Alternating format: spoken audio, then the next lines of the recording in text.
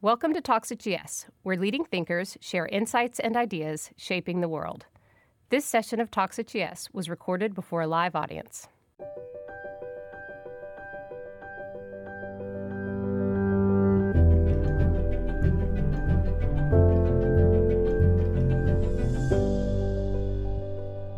It is my pleasure and honor to invite Emily Weiss to join us here. She is the founder and CEO of Glossier. So let's kind of get into this. It's very interesting. We love having entrepreneurs here.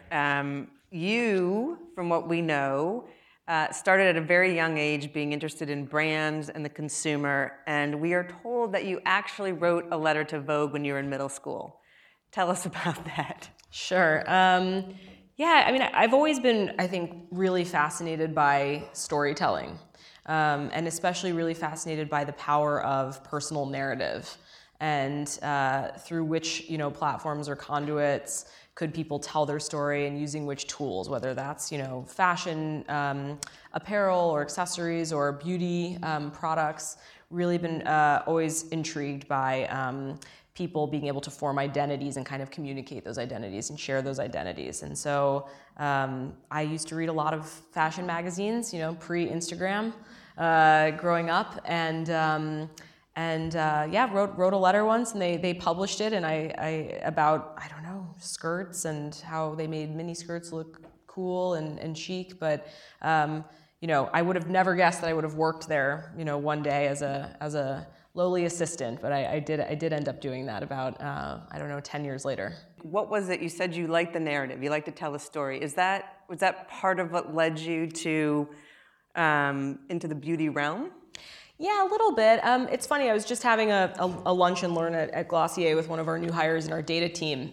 She asked me the same question literally 2 hours ago. She said, well, I've heard all your podcasts, and I know how I built this, but what actually interested you about beauty way back when? And I said, I love beauty so much because it's an incredible conduit for connection. It's an amazing icebreaker. She said, what do you mean? I said, well, I was the person in high school, I would do all my friends' makeup before dances just because I wanted an excuse to hang out with my friends, and get all up in their face and be talking to them and connected. It wasn't that I was the best makeup artist or that I'm the most passionate or knowledgeable, for that matter, on, makeup or skincare, but I love that it can really create it's a catalyst for having a conversation with someone, and in many cases someone you've never met before. So you took that desire to have the conversation into creating Into the Gloss. So this was in 2010. So actually Into the Gloss launched about 2 months, I think, before Instagram launched, just to couch, where we were. And of course, it took several years for even Instagram to sort of start to become not just a hobbyist kind of photography medium. And the idea for creating Into the Gloss, it was really like our MVP to what we do today and what we continue to build today. It was about really democratizing beauty and about saying that every single person on an individual level is an expert. You who woke up this morning and chose your deodorant to put on again are an expert on that deodorant. You know it works, you like the way it smells, you've bought it a couple times. You are, in fact, an expert at your preference for deodorant. And I think that's a really interesting and total 180 from this huge industry that has been built on the backs of telling you that you don't have a clue, and that actually you need to listen to brands or brand media or brand appointed spokespeople or celebrities to tell you that what to do right, because you're clearly doing everything wrong. And this is a massive industry. I mean, I don't need to tell you guys, it's a $450 billion global market. It's going to be $750 billion in 6 years. So this is growing incredibly fast. And I thought, given where technology's at today, and even though it's 2010, YouTube is just, sort of getting started with beauty influencers and all of these things. It seems like we're really going to go the way of peer-to-peer. And in fact, if you fast forward to where we are today, it's something like 89% of millennials today say that they make their purchasing decisions on Instagram. They choose what to get when you're actually scrolling through social media. Think of how many of us all do this, right? You're seeing your friends wearing a certain shoe, or seeing your friends eating out somewhere, or seeing some cool lamp in their house, and then you see if it's tagged. You try to track it down. Maybe it's on Amazon, maybe it's on Glossier, maybe it's somewhere else. So it's really interesting how much technology is shifting where the consumer is making those decisions. And so Into the Gloss was all about interviewing women about their beauty routines. Famous women, not famous women, girls with pink hair who worked at coffee shops, Kim Kardashian, Ariana Huffington. I mean, so many different kinds of people to say, what do you like? You're an expert about you. You wake up with you every day. What are you into? And that really took off very quickly, just in a few months. And that is the story of Into the Gloss. So you created this real digital community on the blog, and you started to get some feedback and information, and that eventually led to the actual launch of Glossier. Mm-hmm. And how much of the feedback you get from your community is embedded in your product? Can you talk a little bit about that whole cycle and how that works? Sure. So, originally it was very kind of analog, right? We post a couple times a week on Into the Gloss for 2 years, and what that resulted in was this amazing set of market research, essentially. 200 interviews, just more comments than any major media platform that was a fashion platform like a Vogue.com or an Elle.com or something like that on this little blog talking about beauty products. And it was pretty much just, reading it and listening to what people were saying about this disconnection from the brands that they were purchasing the products from. So it wasn't just about innovation in products. Certainly we all know there are thousands of beauty products. There is so much. There's almost an overwhelming amount, right? And you need two things to kind of cut through the noise. One, you need people to help you cut through the noise. And in a recent survey today, something like 58% of people ignore the salesperson when they go into a store, whether it's Sephora or somewhere else, and they find their own person on text or somewhere. Hey, I'm standing in Sephora. What mascara should I get, right? They're not talking to the salesperson. So you need a change in regime of how do you connect with a human being to help influence what you get. But you also need brands that listen to you. So because of this, kind of archaic business model of brand selling to basically being in cahoots with retailer who then sells to customer, the customer and the brand relationship is totally fragmented. These big companies do not know who their customers are. They don't have the data. They can't serve them. They can't ask them how it went. They can't say, is there something else you want? And they're really hamstrung by these relationships with the retailer because they drive all their business. So it's going to be really hard for them to pivot to, become e-commerce experts, right? And take all of that business online from Macy's or wherever it may be. But fundamentally what we think about is that broken, customer relationship and how they're missing out on such a huge opportunity to better serve customers. So the way that we do that is anywhere from, asking our customers, we want to make a face wash. What's your dream face wash? And having thousands of comments and learning about what ingredients they want, what they don't want, who would play it in a movie. People actually answered that question. They said Eddie Redmayne would play my dream face wash. Julianne Moore would play it. Emma Stone. I'm like, well, thank you, first of all, for answering the question. But secondly, they're all redheads. What does this mean, right? So we made a very sort of creamy, sensitive skin face wash that's now our third best-selling product.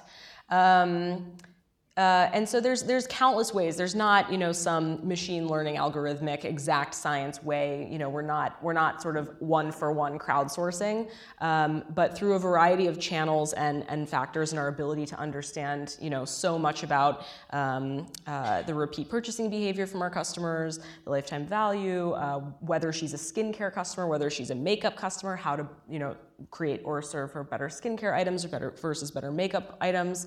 It's really a whole new era for what you can build when you have that relationship with the customer. Another thing that seems to be shifting rather rapidly in beauty is it takes the big companies 6 months to launch a new product when now potential customers will use her just because you had mentioned her before. Kim Kardashian comes out in neon lipstick and neon earrings, and people want that now. Yep. How do you respond to those trends, or do you not? Do you say that's not our business? It's a great question. We've always thought about a few things that are kind of historic, and that always sounds silly because we're a 4.5-year-old company. But, I would say really systemic kind of principles that we have at Glossier Inc. One is to grow incredibly intentionally. So, there's a very good chance we could 5x revenue if we kind of, started distributing in multi-brand stores all around the world tomorrow. We've chosen not to do that because we believe in the second big principle, which is longevity. It's incredibly hard to build a consumer brand, or really any product or any company or brand today, harder than ever, I would argue, because of how fast the flywheel goes and how fast technology changes, the flywheel of interest, right? Of people's interest, of content, just the massive amount of content we're creating and consuming on a daily basis, an annual basis. So to think about how companies like Nike, right, or companies like Apple continue to create iconic products that, like the Air Jordan, that last and continue to be able to, be relevant and continue to be this tool for kind of connection, whether it's a person in the Middle East who's wearing an Air Jordan, a 15-year-old, or a billionaire in Silicon Valley who's wearing one. You're both cross-generationally, cross-socioeconomically wearing and connected by the same thing. So something we think a lot about is, something we don't think a lot about is trend. We are pretty much the opposite of fast fashion. We have a meticulous approach to quality and meticulous approach to innovation and to longevity, in particular when it comes to the quality of these products. A huge driver of our growth has been owned, earned, organic, and peer-to-peer. I mean, over 70% of our growth to date has been through people saying, I love Glossier. I love this lip balm. I love this face wash. It is great. The experience of getting it was great. The company customer service was great. And the product itself fundamentally is amazing. And as we continue to go towards this world of review being king, the individual opinion being absolutely king, your product has to be incredible if you want to stick around, if you want to be a company that's going to stand the test of time. Talk about that. As good as you guys are, and you're better than any, you must get complaints about things. How do you address that, given that you've created this very intimate relationship with your customers? Is there outreach? Do you have people reaching out to these people? Do you? For sure. So our customers, first of all, organizationally, our customer support team is in our marketing team. So it is not sort of in a dark corner, kind of in a different office. They are one of the strongest, most just incredible teams in our company. Our return rate is less than 1.5%. One of the reasons, and we're incredibly proud of that, our NPS, or Net Promoter Score, is actually increasing even as our net increases. So even as we put on 1 million new customers in 2018, our NPS is going up. And there's not kind of a one sort of trick that leads to that. One is definitely the quality of the product. Two is, how do you fundamentally make every decision with digital in mind? Again, this is a big difference between these incumbent companies where the channel is not baked into every decision. So for us, everything from what products do we make, and is this going to work as a product that sells online? Like, are we going to be able to communicate effectively through words, through pictures, through digital tools and digital products, what it is that you're getting, what it is that you're signing up for, in such a way that you're not going to be disappointed. We would rather not have the sale than have someone get something and say, oh, I didn't know, I didn't want this.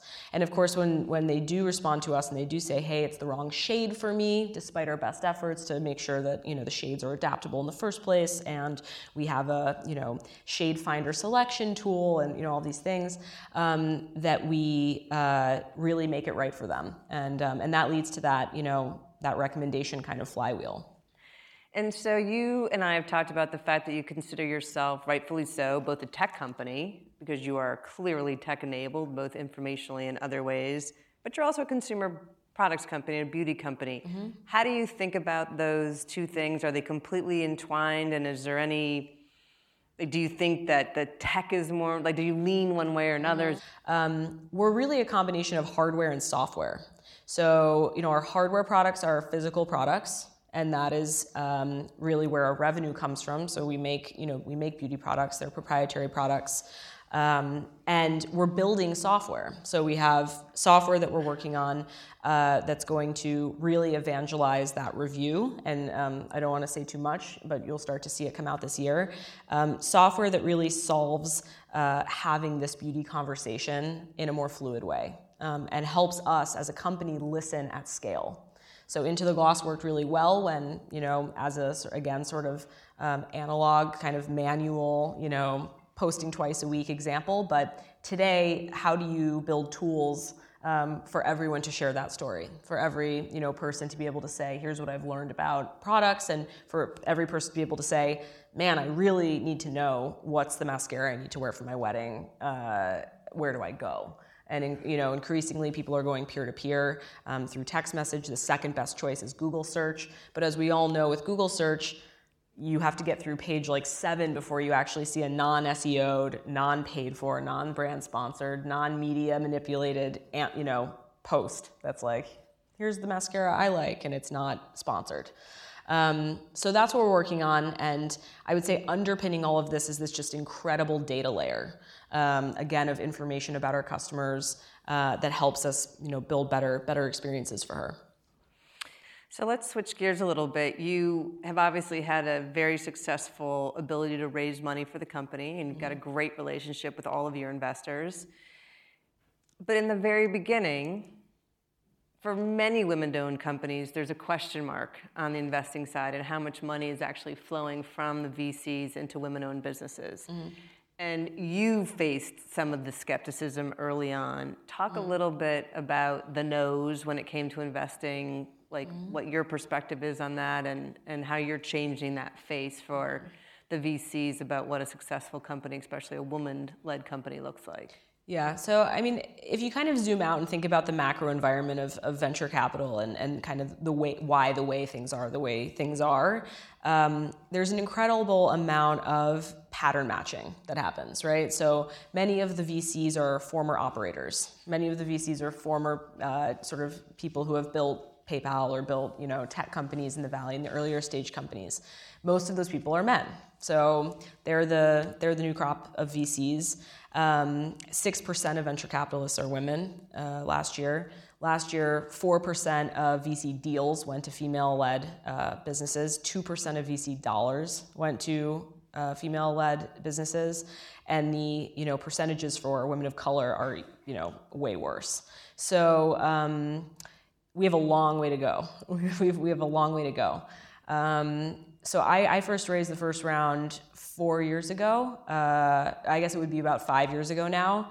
And if you go back to kind of pattern matching, these are companies that are looking for companies like the ones that have exited, like the PayPals and the Facebooks, and so when you have a women's interest beauty company come around, there's not a lot of examples there for them to say, oh, this can be like the things we've seen before.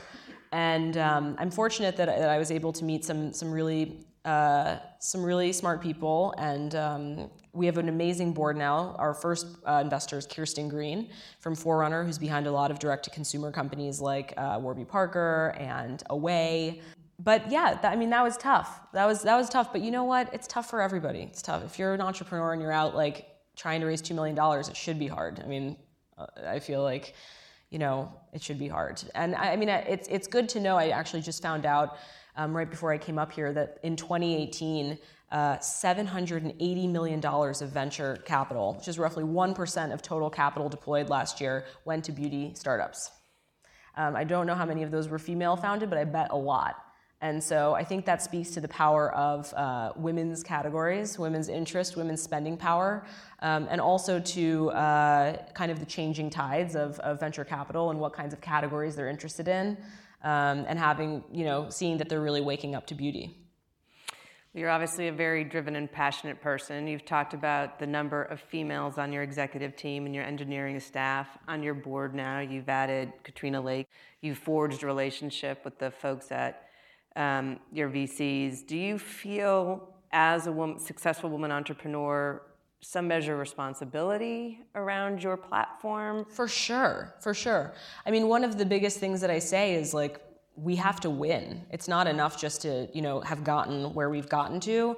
I have friends whose companies, went belly up, like much more revenue than we are. So I think, you really have to you have to win really big. You have to be a very big company and have a lot of success. And so I think there is responsibility there, and you have to make the right decisions doing that, because it's not worth anything unless you've been, honest and high integrity and treated people right along the way. On that note, now you can see why I was so excited to have you guys hear from Emily. She is absolutely incredible in all walks of life. Thank you. Thank you. Thank you so much.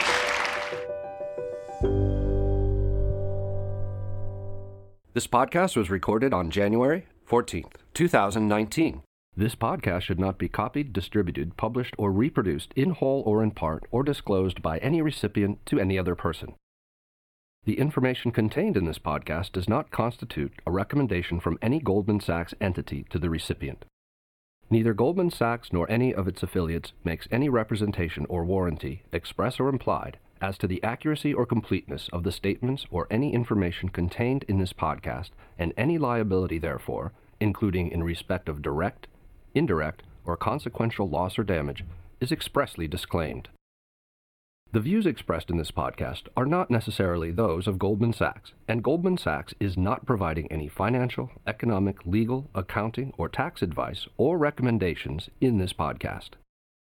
In addition, the receipt of this podcast by any recipient is not to be taken as constituting the giving of investment advice by Goldman Sachs to that recipient, nor to constitute such person a client of any Goldman Sachs entity.